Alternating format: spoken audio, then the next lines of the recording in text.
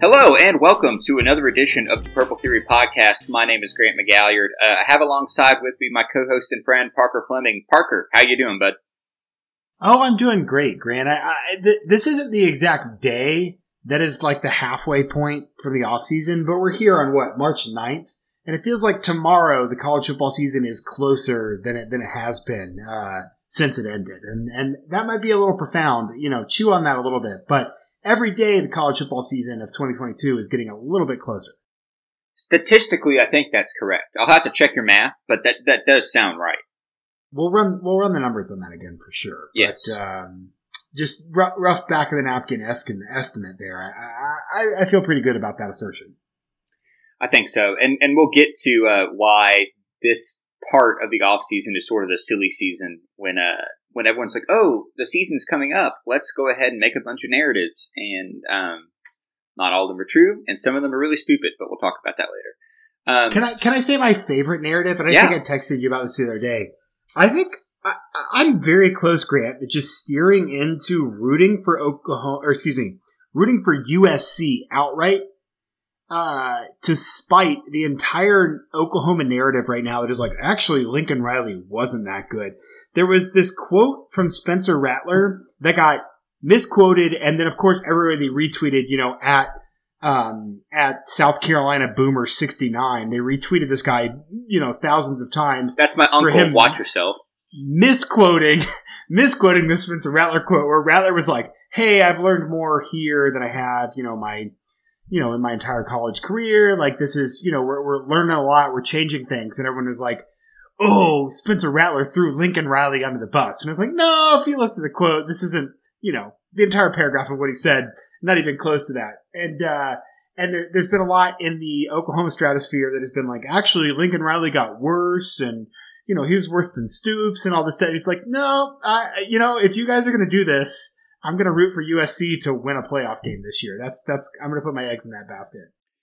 Coaches are measured by wins and losses and not by awards. But if you have two Heisman-winning quarterbacks back to back, I'm going to go ahead and assume that you're at least doing something right, even if that didn't unless you just completely be like, the Heisman's flawed and here's why. Like, you have to go so far down the rabbit trail to pretend that Lincoln Riley is not good. And Oklahoma is stretching. They're not quite doing gymnastics, but man, they're limbering up. They're doing some core exercises. They're working on the rings and the pommel. They're getting close, man. Every argument I evaluate, like, can I be morally consistent with this argument? And some things are really easy. It's like, hey, be nice to other people. Like, that takes one level of moral consistency. But if you're an Oklahoma fan, to be consistent across all levels and not be a hypocrite on anything, that's like 15 steps down the rabbit hole to get to where Lincoln Riley was regressing or was not a good head coach. It's like, man, there may be two Oklahoma fans in the world that can count consistency across every step, and the rest of them are on Twitter. So, not great. Yeah. No, not at all. But man, it is peak off season. It's peak silly season. Can we talk about this Gary Patterson photo? I know we've done the Gary Patterson rant. I'm not going to do the. No, hold on. Oh, wait. We promised we were going to leave with basketball first. Okay, let's talk about basketball. We promised we were going to leave with basketball first, and then we can get into Gary. TCU basketball beat Kansas and Texas Tech in back-to-back games.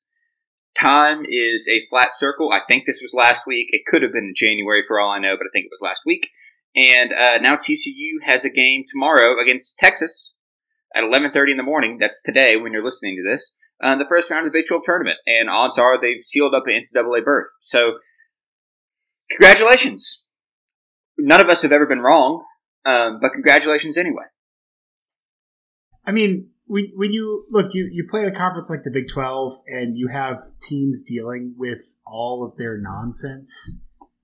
You're going to win some, you're going to lose some. I mean, Texas Tech is bad on the road. Like, that's good. You should beat Texas Tech at home, even if they're good.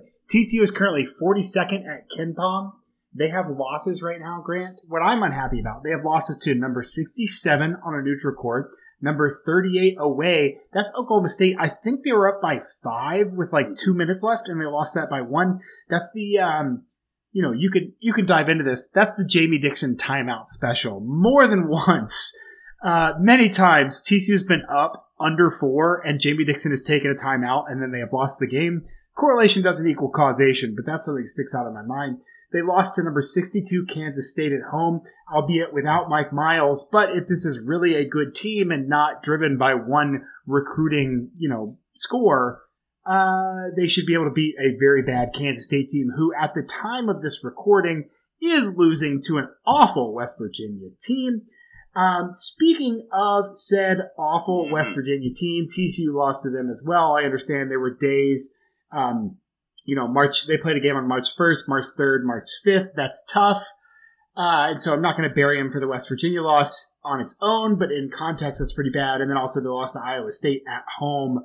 Kind of an inexplicable game there. You should beat, an equally talented team at home most times. So that's pretty rough. Well, and going into that West Virginia game, certainly the narrative was TCU has played all these games in a row.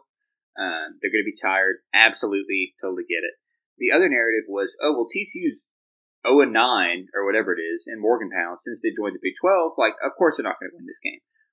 Okay, well, a lot of those were good West Virginia teams. I mean, Javon Carter, that whole defensive kind of stronghold they had for a few years there. This is a very bad West Virginia team. You don't have to continue that streak. Parker, if I spend 3 days without leaving my house, I'm still allowed to go outside on the fourth day. I don't have to stay in. E.M. Forrester says something to the tune of, just because something has been going strong need not mean that it goes strong forever. Sure, let's go with that. So I thought that was kind of a really limp and weak excuse. But TCU should make the NCAA tournament. That's very good. Mike Miles really is, I think, that dude. He is extremely good at basketball, and it's really fun to watch him play. And there are capital G guys all over this roster. Damian Baugh, Micah Peavy, we know he transferred in. Like, obviously, he's pretty good at Texas Tech. Chuck O'Bannon has been great. Emmanuel Miller has made me double take because I'm like, is that J.D. Miller but good at basketball? And so I've had the double take there. And then, you look at the big man, Eddie Lampkin. He lost a lot of weight. His numbers aren't excellent, but his personality is excellent. Sure. You got to reward that, and that's exciting. I think my big deal here is this should be a mediocre year from TCU, given the resources that they have, given the access to talent that they have, given the peers that they have. And it's disappointing to have, like, hey, you're going to be an 8 or 9 seed maybe, being that like, oh, we should celebrate that. It's like, no, we should, be like, that's fine. Okay. 8 or 9 should be the expectation, I think. And then, if you sneak in as an 11, okay, great, whatever. Hey, we're in the tournament. We can make some noise. The goal should be a 5 or a 4. I mean, I'm not an idiot. I don't think TCU is going to turn into Kansas basketball overnight and just win the Big 12 every year and get a 1 or a 2 seed. But the goal shouldn't be an 8. The goal should be a 4 or a 5 and to be able to screw somebody up significantly. Well, I mean, here we're at Jamie Dixon win a postseason game challenge. Like, win a game in the NCAA tournament. Well, he's the NIT champion. It was fun. It was fun. Here's a question the world's not ready for, and I don't want to spend too much time on this because I haven't really devoted a ton of time and attention to basketball. But like, would Trent Johnson have done any worse? Yes. No. That yes. year? No. Yes, he would have. Yes. I don't know, man. Yes, he would have. I don't know. Trust me. Do you have anything else on TCU basketball? No, just that we should acknowledge them. Congratulations. That Kansas win was like legitimately really fun. I don't know if you watched it. It was a ton. It was great. Down the stretch. I turned it back on. Yeah, it was great. Yeah. It was very fun. I like beating Kansas. Bill Self can go cope in the corner. Bill That's Self very fight funny. me challenge. You heard it here first. Can I read you just an amazing tweet while we're still in the banter portion of this podcast? Sam McCowan, he's a sports editor for Omaha World Herald. Sorry, I'm not pronouncing your name correctly. He just tweeted March 9th, 12:17 p.m. So I just saw it. He tweeted it at midday, and I literally just saw it right now. Quote, Casey Thompson says the NIL ops at Nebraska are better at NU than at Texas, in part because Lincoln is more, quote, close-knit, end quote, than Austin. Hashtag Huskers, end quote. So I have two issues with this. Okay. One, he says the NIL ops at Nebraska are better at NU. Which, to be fair, technically, the NIL ops at Nebraska are better at NU than they are in Austin. I'll give you that. Grammatically, on its face, harder to make money in Lincoln from Austin than it is to make money in Lincoln from Lincoln. Is that fair? Okay, I'll take that, yeah. Second, no. No, it's not. Wait, hold on. Have you seen the Mad TV? There's this Mad TV skit. I'm sure I brought this up before because it's one of my favorite things. And I forget the actor's name. I should know it. Whatever. And there's like a therapy session, and this woman walks into a therapist's office, and she says, I'm afraid of getting buried alive. And the guy looks at her and says, okay, I need you to write this down. Here's a piece of advice. Stop it. And she's like, but my sister and my parents. She goes, no. We don't go there. Stop it. Is this? That's how I feel about this Casey Thompson quote. I know. I'm proud. This is going to show my ignorance as to how much I've been paying attention. Is this Kansas State Casey Thompson? No. You're thinking of Skylar Thompson and Kansas State. Yeah, Casey Thompson was quarterback who started at Texas last year. Notably had a ridiculous run against TCU when TCU's run defense just fell to the ground. And he is transferred to Nebraska. They did a trade for Adrian Martinez. Gotcha. Yeah. Okay. Yeah, that shows my ignorance. Wow. No, I don't think that's true. What could you possibly sell besides Runza in Nebraska with the NIL deal? But ultimately, I think that I certainly subscribe to the philosophy of you should flourish where you're planted. And Casey Thompson evidently seems committed to the bit. Well, I'm trying to think. So, Nebraska, obviously a better... We don't have to spend too much time on this, but that led me to a thought. Nebraska, obviously a bigger brand nationally than UCF, right? If I were trying to capitalize on NIL deals, I was thinking about this because Scott Frost came from UCF. I might go to UCF. It's like literally the first or second biggest campus in the country. I can't remember which. It's in a really big city. It's in a state that's heavily populated. And I think they're willing to do more weird stuff than the Nebraska athletic department is. I really think that Instagram has changed the recruiting and NIL game in a way that we really have not understood well. It's a good way to put it. And it's a great transition into a recruiting Instagram. Sort of. With Gary Patterson. Parker, would you like to explain what the hell the former TCU head coach posted or was tagged in on social media earlier this week? Yeah. So sorry. I'm double taking here because somebody just DM'd me and said Casey Thompson got $600,000 for 2022, which is a whole lot more than he was offered to stay at UT. I'm sure. Yeah, UT didn't want to pay him that. Right. That doesn't mean that the opportunities. So maybe for him, but the general equation that he is submitting is not. Yeah, they have guys they would rather pay more than you. That doesn't mean that the opportunities are. What did Hudson Card get? I guess is my question. Yeah. Yeah. Okay. Sorry, you asked me a question about Gary, our friend. I'm going to let you drive this discussion. All I'm going to say is. It would be really nice if someone who had accomplished something that almost no one else had accomplished, who had done something amazing and historic, had, in the words of Kenny Rogers, known when to hold 'em and known when to fold 'em. Yes. So Gary posted a picture throwing up the horn with O'Shawn Mathis. Well, one, I have a DM from an insider. I'm not an insider, but from an insider. Maybe a month ago, a full month ago, looking at this right now, saying like, O'Shawn's going to go to Texas. I think we texted about it, and somebody on campus said, I don't know, he's on campus. That's weird. And he was going to, we knew about this for a long time. So, one, it's funny because O'Shawn to Texas has been inevitable. Maybe even before Gary to Texas was official. O'Shawn to Texas has been on the radar. So there's not like there needed to be a lot of wooing, right? This wasn't a situation where I'm going to do whatever this recruit wants because I want them to come here. Sure. Look, I'm trying to figure out how to phrase this in a way that doesn't make me sound like a angry internet commenter. Just let the record show I'm not mad. Please don't put in the paper that I'm mad. Look, this really pissed me off. I was thinking too, every work computer I've had, I've set the background of Max Duggan throwing up the horns down, or just the frogs up, but in reality the horns down, when he beats Texas, or TCU people beating Texas, just because I find it very funny. Gary has relished in beating Texas ever since they joined the Big 12. The 50-7 game is one of the funniest things that's ever happened. Darius Anderson had his breakout game in Austin. The game ended 24-6. Look,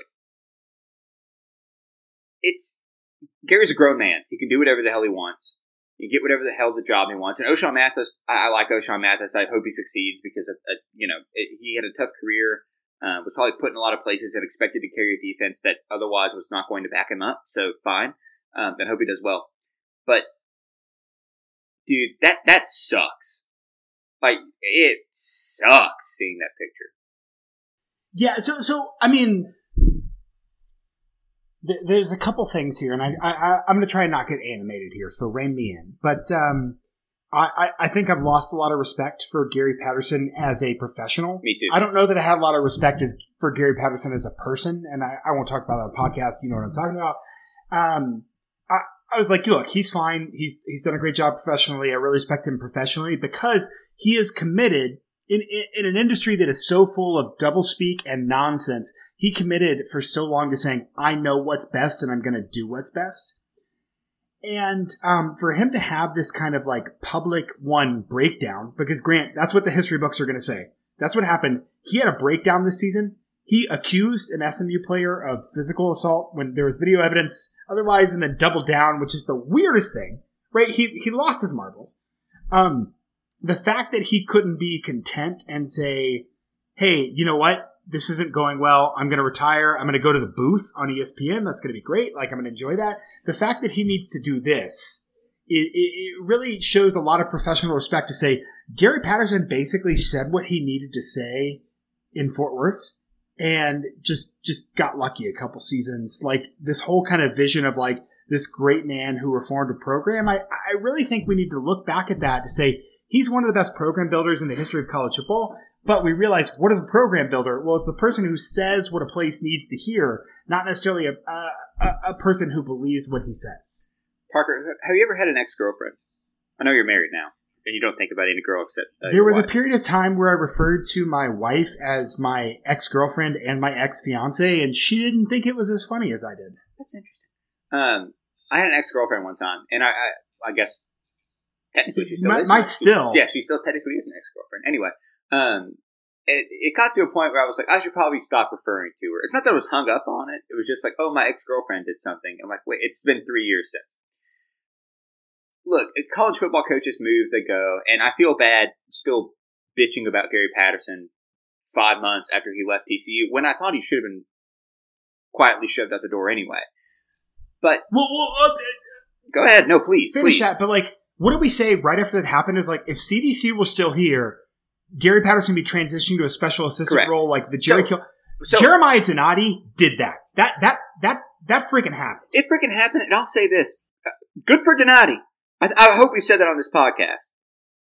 I think CDC would have handled it differently, and I'm not saying better or worse, but credit to Donati for being like, dude, you got to shit or get off the pot. Anyway.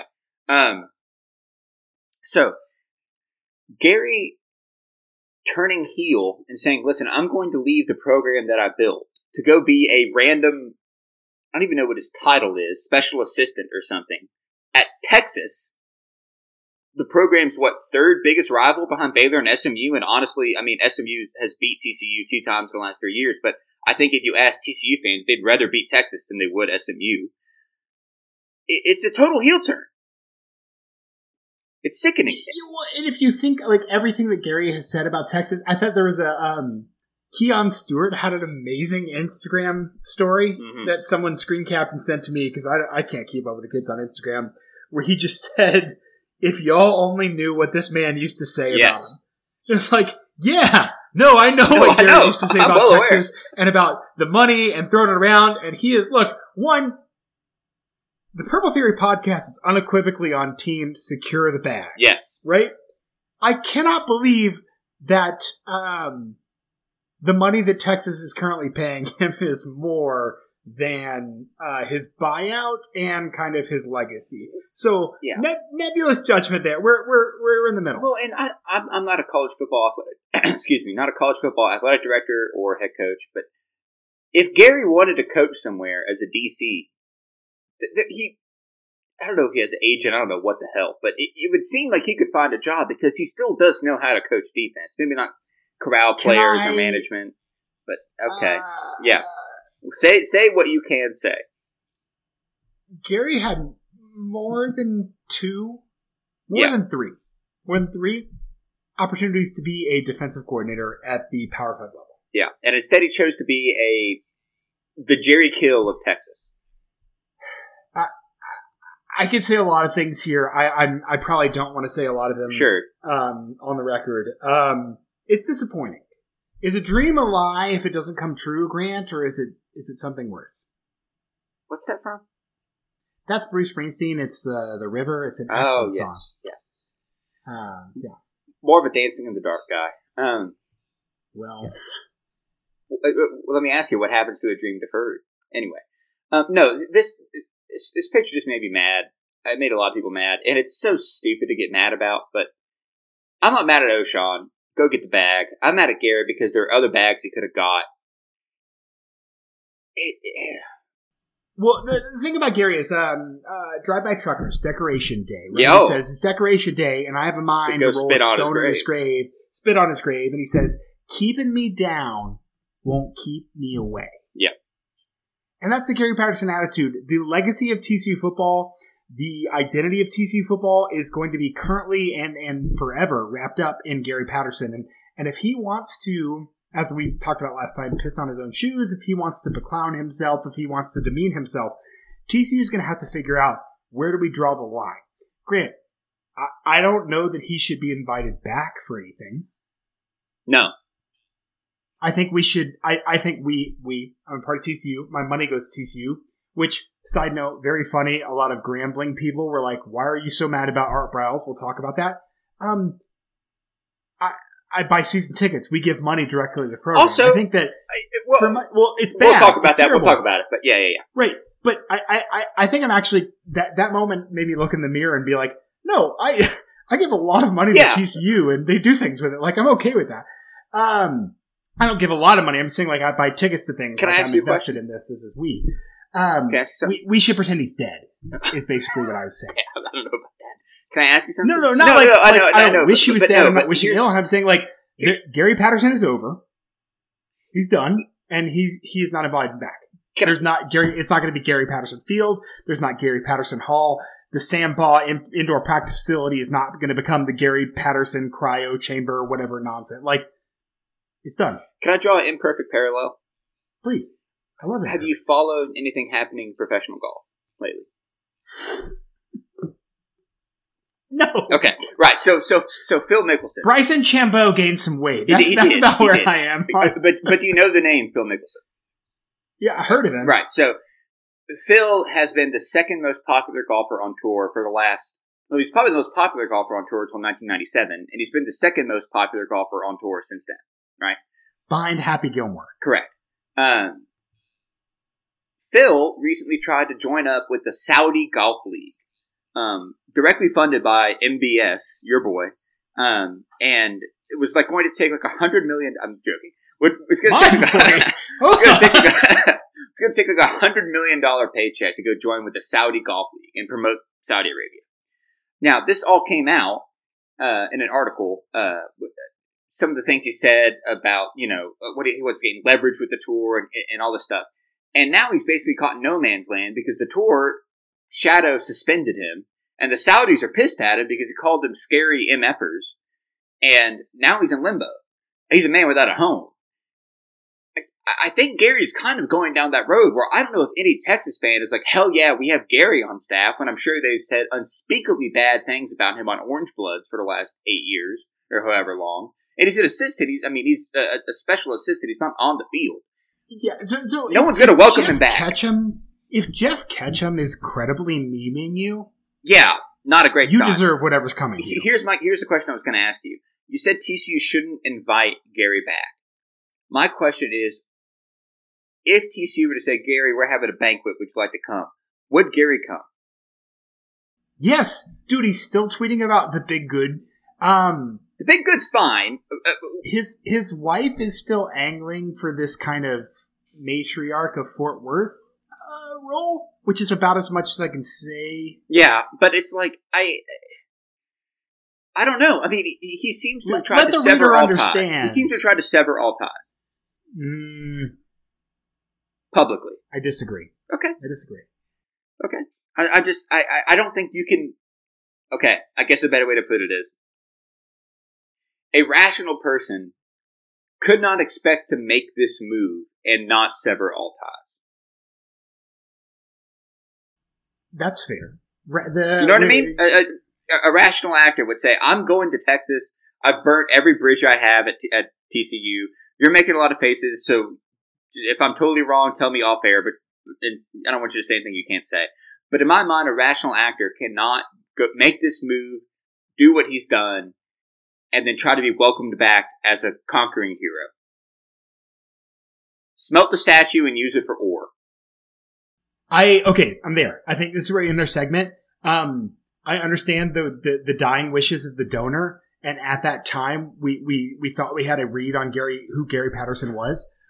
If he is going to publicly clown himself and not only take another football job, but spitefully take another job at a rival, take a smaller position than he could have taken elsewhere. If he's the DC at, careful. Yeah. If he's a DC at Indiana right now, for instance, that's nonsense, right? Right. If he's a DC at Indiana, no, who cares? Okay, you want to coach ball, that's fine. If he went to the NFL, which he had opportunities to do that, okay, that's fine. Right? Like, yeah, go coach ball. We understand. This is different. And, I certainly don't want to speak ill of the dead. And I don't mean to, the donor had good things in mind. And I understand we did that. Circumstances have changed. The statue needs to go. At the time, I was all for the statue. Although I've been cool with it until January of this year. Like, yep. Although I do think this probably lends credence to maybe don't build statues of living people. I think that's also fair. Yeah. Yeah. So if we could keep up the statue to Gary Patterson, the program builder, and not Gary Patterson, the person, that'd be great. You can't separate. No, you can't. You can't. Do you want to hit on? Let's stop talking about Gary Patterson. Great. You want to talk about Art Briles for a minute? Dude, I could talk about Art Briles for a while. So you mentioned something. Rein me in. You mentioned something too. Someone reached out to you, like, dude, why do you care? Like, it's not that we're TCU fans; it's that we're people. I mean, my sister-in-law was at Baylor during the Art Briles. Right. Like I have. If anyone's talks about it like a vested interest, right? Me. But I know. But the thing is, even if you don't have a vested interest, it's a stupid move, an inconsiderate move. And the fact that they try to come out and say, oh, well, this is actually, I'm just going to kind of bring up and harm. And I don't want to get over my skis here and say something I shouldn't.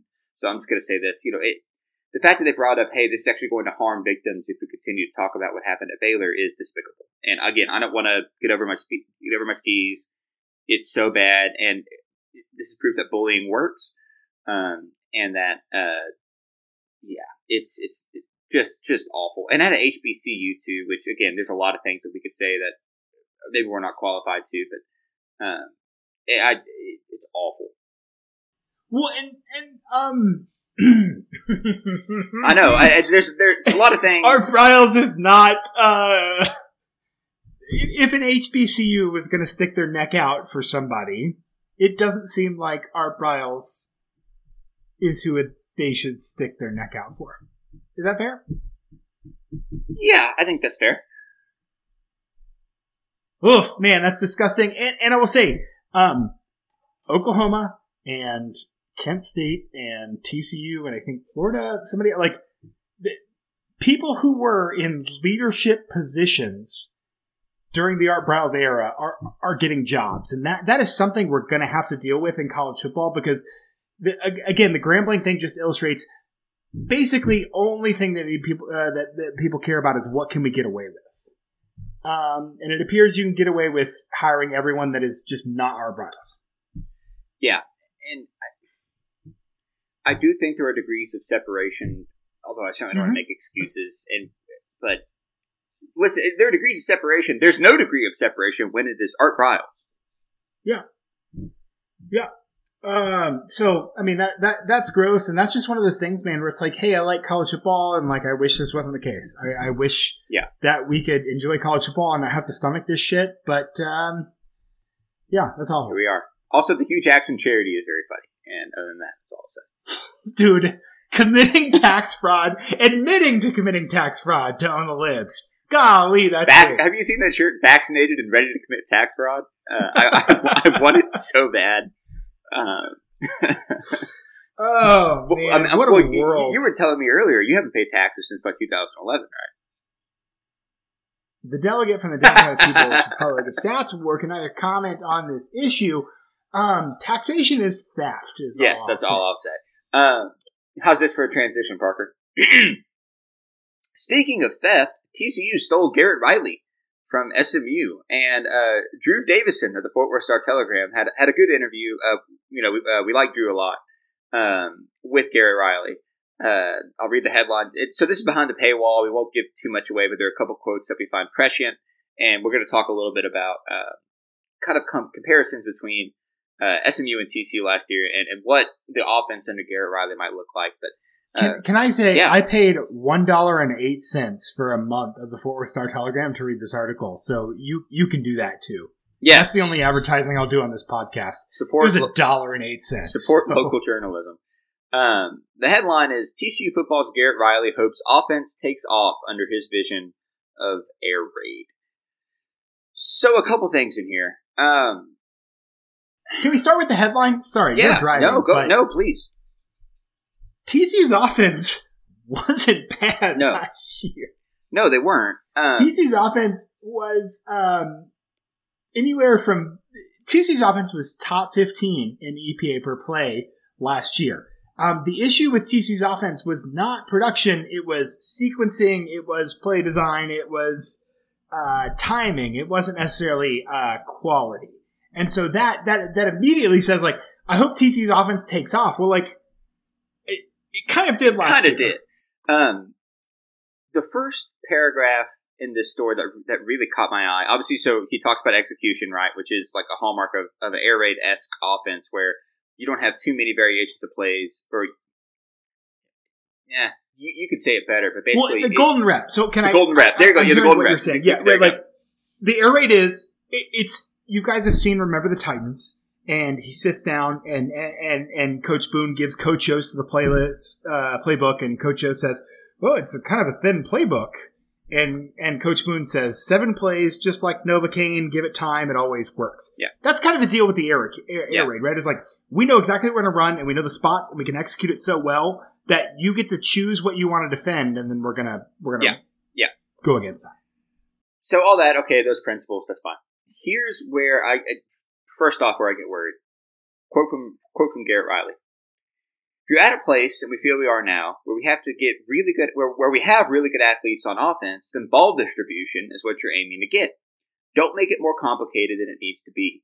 We need to spread the ball out to those guys and let them and their God-given ability take over. You know what I'm saying?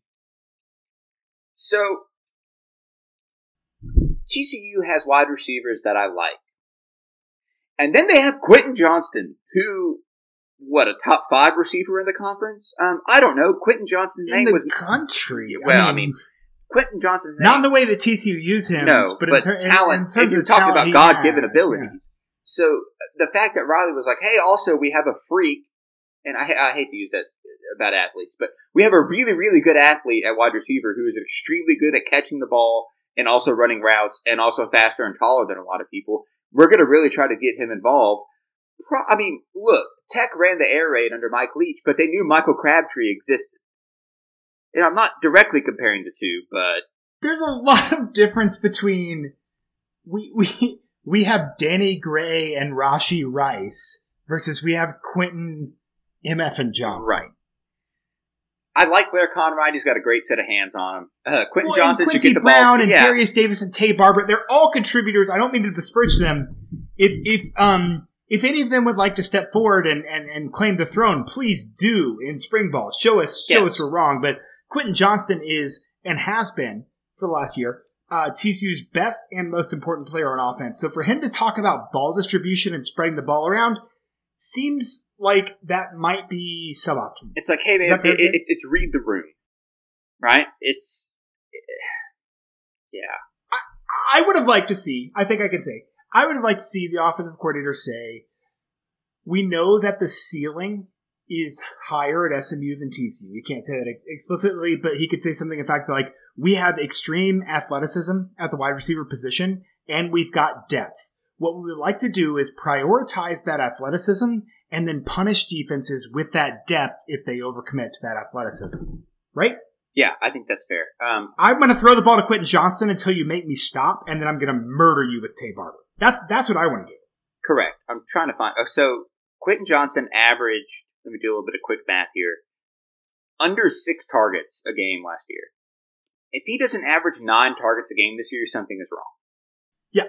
Well, unless all 3 of his first targets in every game are touchdowns, and then he doesn't, you're right, garbage time matters. But yes, yeah. So that was concerning. I didn't love it. Again, he's not a poet, he's not a speechwriter, but the heart wants what it wants, and ball distribution is not. I don't care about equity of targets. No. That is not something I care about. No. Not at all. Yeah. When Carolina beat Duke on Saturday, which, by the way, Carolina basketball beat Duke in Mike Krzyzewski's final home game at Cameron Indoor Stadium while ESPN had a camera on Mike Krzyzewski the entire time. Carolina had 4 players score over 20 points, and then they had a player score 4 points and a player score 2 points, and they won. And if that is how ball distribution works in the TCU offense, I'm totally fine with it. Don't care. Can I counterpunch right there just for a second? Because the next paragraph, again, we're not going to read this word by word, Drew. He says, the main reason is you've got to tailor it to what your guys are good at and what you feel like you have. At this point, I'm not willing or able to make a judgment on what Garrett Riley thinks TCU's guys are good at and what they have.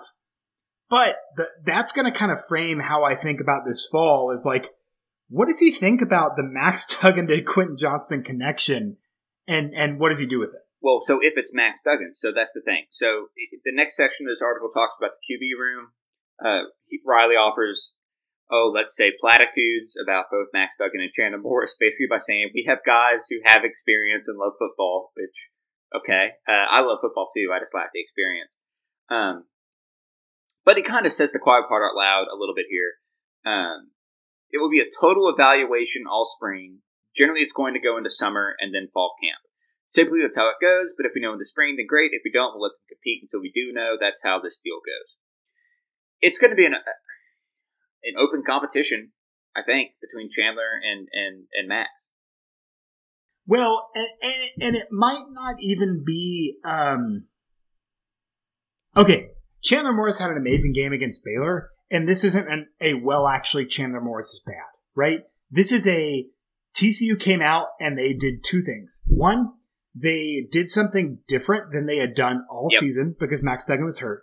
2, Baylor really didn't take TCU seriously this year. They did not do their homework. They did not prepare. They didn't blitz anyone. They didn't take advantage of TCU's bad offensive line. They had a really shitty game plan.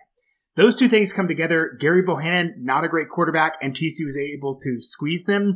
I think that legitimately there was a malaise on TCU's defense, and not having Gary Patterson on the sideline kind of gave them a 1-game pass. We saw next week against Oklahoma State that didn't happen. Yep. But if you look at that Oklahoma State game next week, Oklahoma State is a lot closer, more representative of what TCU was when Max Duggan was hurt, when Gary Patterson wasn't calling plays. Chandler Morris completed 52.4% of passes. Oklahoma State under Jim Knowles was like, hey, Chandler is not going to scramble and he's not going to throw it downfield. They made him throw intermediate passes and they completely ruined his life. If you only watch the Baylor game and you think Chandler Morris is the savior of TCU football, that's fine. I just don't think that you have a good understanding. So The question isn't, hey, is TCU going to play the good quarterback or the bad quarterback? The question is, Sonny Dykes and Garrett Riley, are you going to go full air raid and trust your offensive line, or are you going to be able to utilize a true double threat quarterback? Yeah. I think that's totally fair because like you said, the circumstances under which Morris played were unique. But I haven't been in spring ball. I haven't been behind closed doors. I don't know which quarterback would truly fare better in a straight up air raid offense. I do know that offense. So that's the question. It's like, what's the competition, right? Like, who would win? Who would win a competition? What's the competition? Yeah, it's the competition, and I'm not even saying one way or the other. It's the competition who's a better quarterback or who's a better quarterback in an air raid system. And if Morris proves to be the winner in either one, great. I love Max. My dog's named after him, but fine. I do think you're right. They need to figure out what they want before they go into an open competition in the spring. Everything dies. I'm fine. If TCU wants to whole ass the air raid and they feel that Chandler Morris is the accurate quarterback, they don't care as much about the run game. That's fine. There's not an objective decision. It is more of a, what do they want to be? The way that I might be pushing us too further. The way that Garrett Riley talks about the run game, you would hope he has the quarterback run game in mind, because Max Duggan is a much better runner than Shane Buechele or Tanner Mordecai. And if you have that weapon, you'd like to think an offensive coordinator can utilize that, right? Yes. And so some of the things that Riley said about the run game, you've got to be able to run the ball. You just do. That's part of ball distribution, too. That doesn't mean you throw it this many times a game. The running back has to touch it in the passing game and obviously touch it in the running game. You've got to be able to run the ball if you're going to position yourself to win championships. It's not untrue. It's just not. It's not only true. Right. Try to be positive. Right. We welcome Garrett to TCU. I didn't see in the SMU film that I've watched this offseason from Garrett Riley. I didn't see the robust kind of counter running game that we saw out of Lincoln Riley at Oklahoma. They didn't have the offensive line talent at SMU, and I don't think they have the offensive line talent at TCU to run that robust of a game. And so if the run game means inside zone or zone read, I don't know. Let's just put a benchmark there and say, what does Garrett Riley do with the run game this year? I'll give him the benefit of the doubt to say, okay, he's upgrading in talent. Like, what can he do? I don't know what the run game looks like under Garrett Riley, because Ulysses Bentley had a ton of yards, but a lot of that came, one, when SMU was up early in the season, two, against really bad run defenses, and three, later when they stumbled, the run game didn't really change. It was the pass game was worse, and that really had issues. And SMU was a two-back system too. I mean, Trey Siggers technically had more than Ulysses Bentley did last year.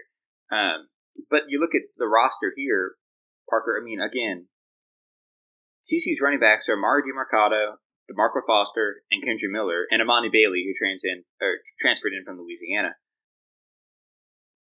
Sure, but Zach Evans is not on this roster. Zach Evans is not walking through that door. No, he's not. And even a Zach Evans who could play, an entire game is not walking through that door. Okay, well, we should probably also look at one thing that had us scrambling to check our quote-unquote sources, a.k.a. people you probably know from college football Twitter. Riley had a interesting end to this article, or at least that's where Drew placed it, talking about being part of the Mike Leach / Ruffin McNeil coaching tree. I played under Coach Leach for 2 years. He was my position coach for 2 years, so there's just a lot of philosophy that goes back to what we learned being with Mike, and there's a lot of things that we carry over from that. Then Riley paused and added, smiling, "He may not claim me, but I'm going to claim him." So this sent Parker and I scrambling to figure out what the hell does this mean. Why was this so ominous? But it sounds so ominous. Sounds very ominous. Like, was there a falling out? What happened? Did, Garrett Riley say something about stick that Mike Leach hated? What could it possibly be? Turns out probably what happened. Garrett Riley played for 2 years at Texas Tech under Mike Leach and transferred. But he transferred when Mike Leach left. True. Yes, and Leach has always, from what we've heard, been complimentary about Lincoln Riley and probably by association, Garrett. The thing that got me, so I think there is, like, Lincoln Riley is on the Mike Leach coaching tree, is a disciple and is well regarded by Mike Leach. I think that, so Garrett went back to Texas Tech after SFA, after he'd used all his eligibility, and got a business degree in 2012. That was very confusing to me. That to me was like, I don't understand why this happened. And then he went and coached in D3 and then went to ECU with Lincoln and then went to App State. And that's great, and built up his career. But I think maybe what he's saying here is like, I am from the Mike Leach tree, even if Mike Leach doesn't vouch for me being from the Mike Leach tree, because I never technically coached under him. I think that's right. But it was weird. I don't know why it was so weird to me. Yeah. Drew, thank you for putting us in a headlock if you're listening to this. But no, I don't think it was anything too nefarious. I Googled, this is awful. I Googled Garrett Riley Lubbock DUI today. Oh my God. I was legitimately like, why was there a falling out? What the hell happened here? And there's nothing. Garrett Riley, nothing. Absolutely nothing. That's all my brain being crazy. But I was just trying to figure out why he was like, Mike Leach doesn't claim me. I want to DM Mike Leach and be like, hey, what the hell? He'll answer. I guarantee you he'll answer. I might go find him right now. We have some questions we want to get to, but it's never too late to take a preliminary look at the TCU football schedule. Parker, I don't know if you want to just do like thoughts, or do you want to do like a quick win-loss, just like a 5-minute first reaction? What do you want to do here? Let's do a first blush. I think I posted this right when it came out, but let's do a first blush because I've been asked a couple times like what expectations are, and I think it's super schedule dependent, especially in the Big 12. Okay. So I'm on fbschedules.com. Are you on fbschedules.com? So all I'm going to do is I'm going to give you the game and give a couple sentences, say win or loss. I'm not writing this down. No. Yeah, please, whatever we say here, do not hold us to it. Okay, so it starts. It starts with a televised spring game on ESPN Plus, Parker, which is just going to give all of TCU's opponents the inside look at. Thank you, Gary. Okay, and then I don't care what Nick Saban does. All right, we do things a certain way around here. Friday, September 2nd, at Colorado, a game I will be at. If anyone is going to that game, please come and say hi. In Boulder. This should be a win. Colorado's 119th in EPA per play last year. They were ass. And there was this weird parallel between them and Michigan State last year where it was like coach came in late and they had this certain number of transfers or whatever. And like very clearly the Carl Dorrell experiment might not be the best idea. So if things are going well, this should be a pretty easy win. Should be. Then they play Tarleton State on... I love starting with an FBS opponent. Me too. On the road before an FCS opponent. I kind of, unironically, I do too. Let's test it out. Tarleton State on September 10th in Fort Worth. Tarleton State, shout out my roommate who works there in the marketing department. A very good FCS team, but again... Who's moving up? Yes, they will be. Yep. Yeah. Yep. The whole whack, I think. But should be a win at all the same. Off on February 17th. And then at SMU, September 24th. With a week to prepare for SMU, knowing that you go SMU, Oklahoma, and then Kansas, that SMU game should be a scrimmage. Should be. Should. SMU loses their quarterback? Yes. SMU loses their leading rusher. Tight end, I think SMU if I'm right. Yeah. loses another tight end. Yeah. SMU loses 3 linemen. SMU loses their entire coaching staff. Yeah, should be a win. If TCU is what we think it is, they should not lose to SMU this year. Yeah. Home for Oklahoma. So that's 3-0. That's 3-0 going hosting Oklahoma at home. Let's call it 3-1 and just move on and barrier. That's fine. Yeah. At Kansas, look. Is TCU ranked 4-1 after beating Kansas? They've beaten nobody. No, I don't think they are. Yeah, but what if Chandler Morris throws for 400 yards against Colorado, Tarleton, SMU, and Kansas? No, that's 1,600 yards in the first 5 games. I hate you. Shut up. 4-1 to beat Kansas. Look, we love Lance Leipold. TCU should beat Kansas. Home for Oklahoma State. Loss. 4-2. Home for Kansas State. Win. They're going to beat Kansas State. Win. 5-2. I think you split Kansas State and at West Virginia. You pick. Oh. Beat Kansas State. I think West Virginia's down bad, too. I like Neil Brown, but I don't know. We do this every year. I'm talking myself into 6-2 hosting Texas Tech. No, I'm at 1-0, 2-0, 3-0, 3-1, 4-1, 4-2, 4-3. I'm at 5-3. I'm at 5-3 too. They're going to lose one of the Kansas State West Virginia games.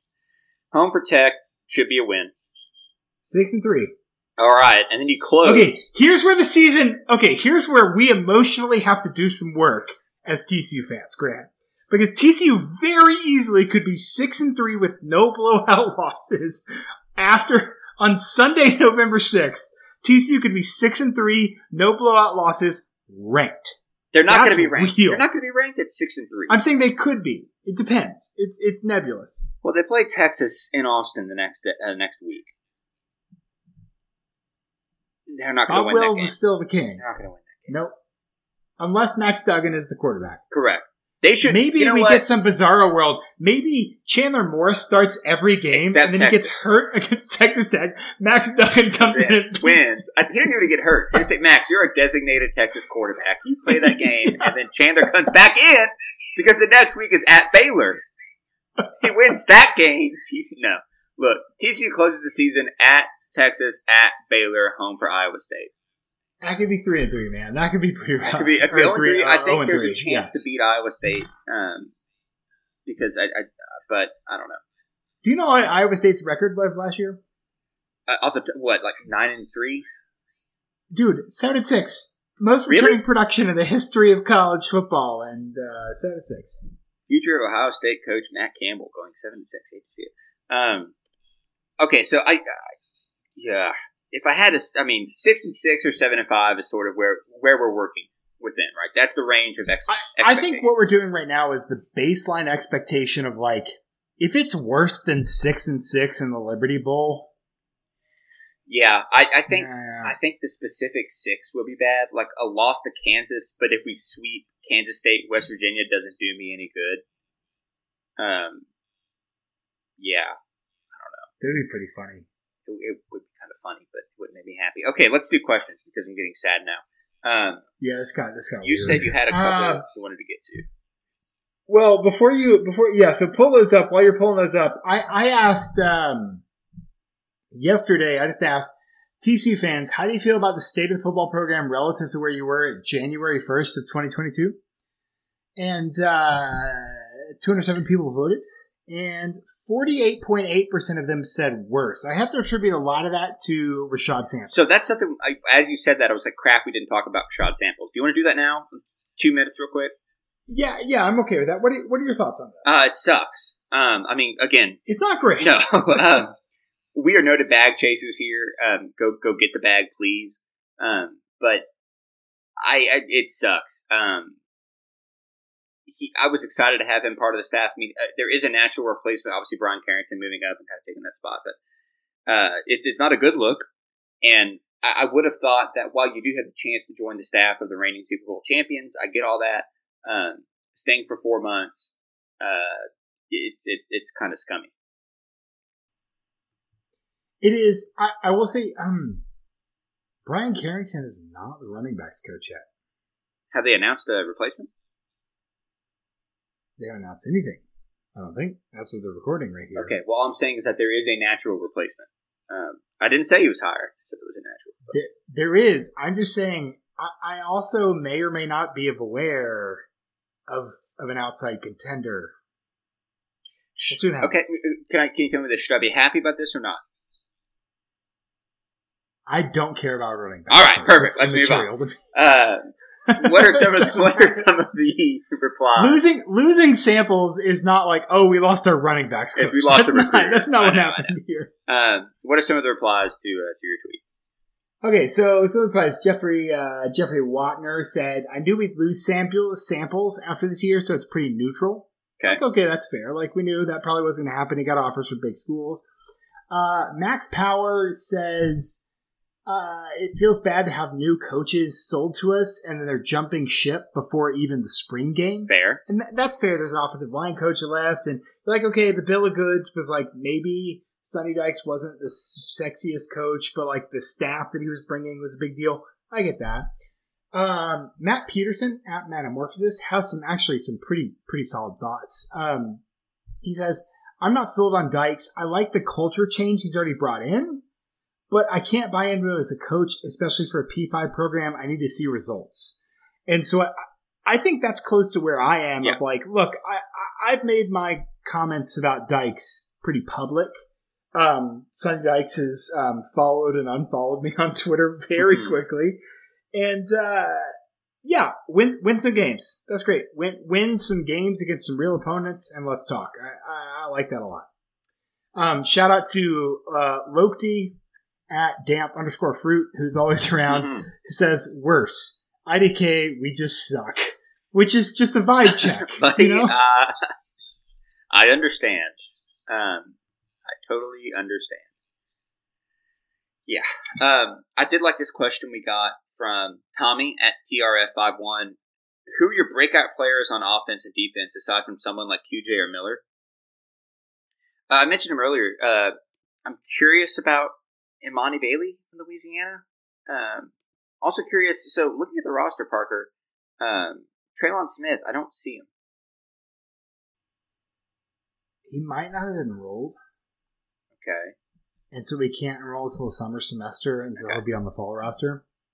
Okay, well, Traylon would have been my answer. But of people currently on the roster, we will go with Bailey.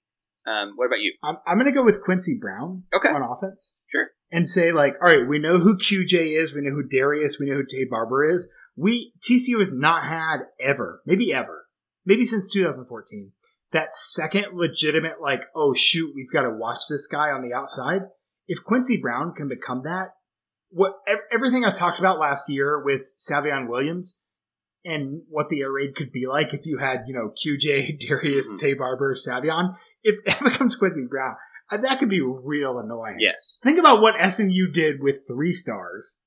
Yeah. And what TCU could do with some friggin' athletes on offense. So, without even talking about the offensive line, I think the wide receiver is interesting. Hopefully the offensive line won't matter as much this year. Agreed. And on defense, it's Shad Banks season, baby. We're bringing back the Baylor High. Let's do it. I want it. I don't even know where he fits. Me I just want him Put him there. on there. Who gives a shit? From our friends at the Lupton Drinking Club, what does TCU's road conference record need to be to finish top 3 of the conference? They're at Baylor this week, and 2 out of 3 would be so huge with Texas and Oklahoma State also on the road. But Baylor is projected to start 2 left-handed pitchers.